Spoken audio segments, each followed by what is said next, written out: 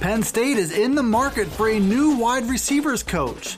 The Lions' 11 early enrollees arrive on campus.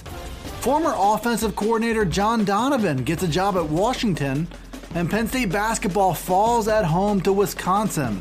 I'm Dustin Hockensmith from Penn Live. We'll cover all those headlines right here on the Penn State Update.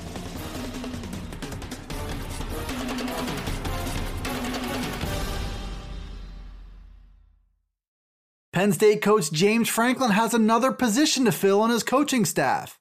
After wide receivers coach Gerad Parker left on Friday to become the offensive coordinator at West Virginia. Parker spent just a year at Penn State before he landed a promotion, and the wide assumption is that Franklin will move quickly to fill his vacancy and round out his staff. Penn State will also break in a new offensive coordinator in Kirk Ciarrocca from Minnesota. His predecessor, Ricky Rahne, took the head position at Old Dominion.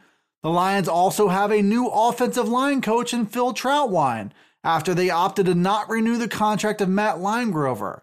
And as Parker leaves, his vacancy does present an opportunity to bring someone aboard who matches what Ciarrocca is looking for out of that position. Penn State officially welcomed 11 members of its 2020 recruiting class who enrolled in classes for the spring on Friday. Those players arrived with the hopes of getting a head start not just on football, but strength and conditioning and on their academics. It's a situation that can have huge benefits for the high school players who can pull off early graduations. But enrolling in classes early does call for maturity and good habits as students. That's according to Coach James Franklin. The trade-off is a hectic senior year in high school for a 5-month head start and a shot to work out with the team in the winter and practice in the spring. Those extra months have proven to be crucial over the past few recruiting classes, and guys like safety Enzo Jennings and tight end Theo Johnson have a shot to turn the head start into early playing time. We'll get our first look at the newest Lions this winter, but especially in spring practice and in April's blue-white game. These young Lions are part of a high-upside 2020 recruiting class that ranks among the top 15 in the country. Weeks after Penn State landed a new offensive coordinator in Kirk Ciarrocca, an old face got a fresh start across the country. John Donovan was James Franklin's first offensive coordinator at Penn State in 2014 and in 2015. He was relieved of his duties after the 2015 season, where the Lions' offense had become a major liability.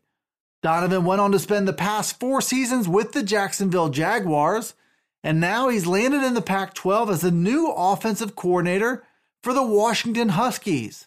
Donovan was the butt of plenty of jokes during his time at Penn State. His offense looked unimaginative at times and ineffective for the better part of 2 full seasons. But Donovan also didn't have nearly all the pieces he needed to build the offense he wanted, particularly with a quarterback in Christian Hackenberg who wasn't mobile and an offensive line that reached its lowest points through the NCAA sanctions under Donovan's watch.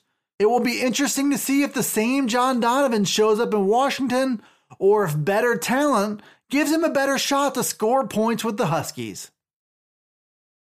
Penn State's men's basketball team is likely on its way out of the national rankings after a Saturday home loss to Wisconsin. The Badgers won over the Lions for the 13th straight time and the 26th time in the past 28 meetings. Wisconsin outworked Penn State in the half-court game, held an advantage on the glass, and held the Lions to 32.7% shooting from the floor. The end result was a 58-49 win that the Badgers led from wire to wire.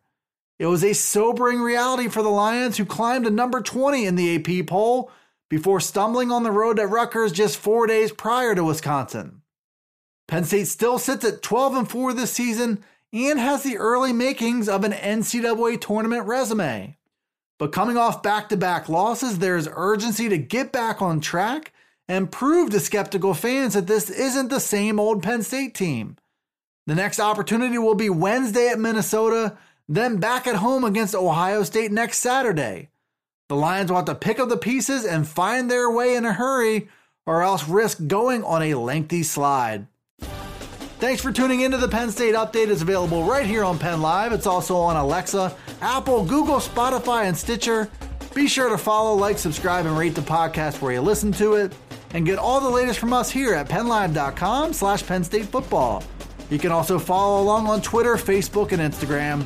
This is Dustin Hockensmith from Penn Live signing off until the next Penn State Update.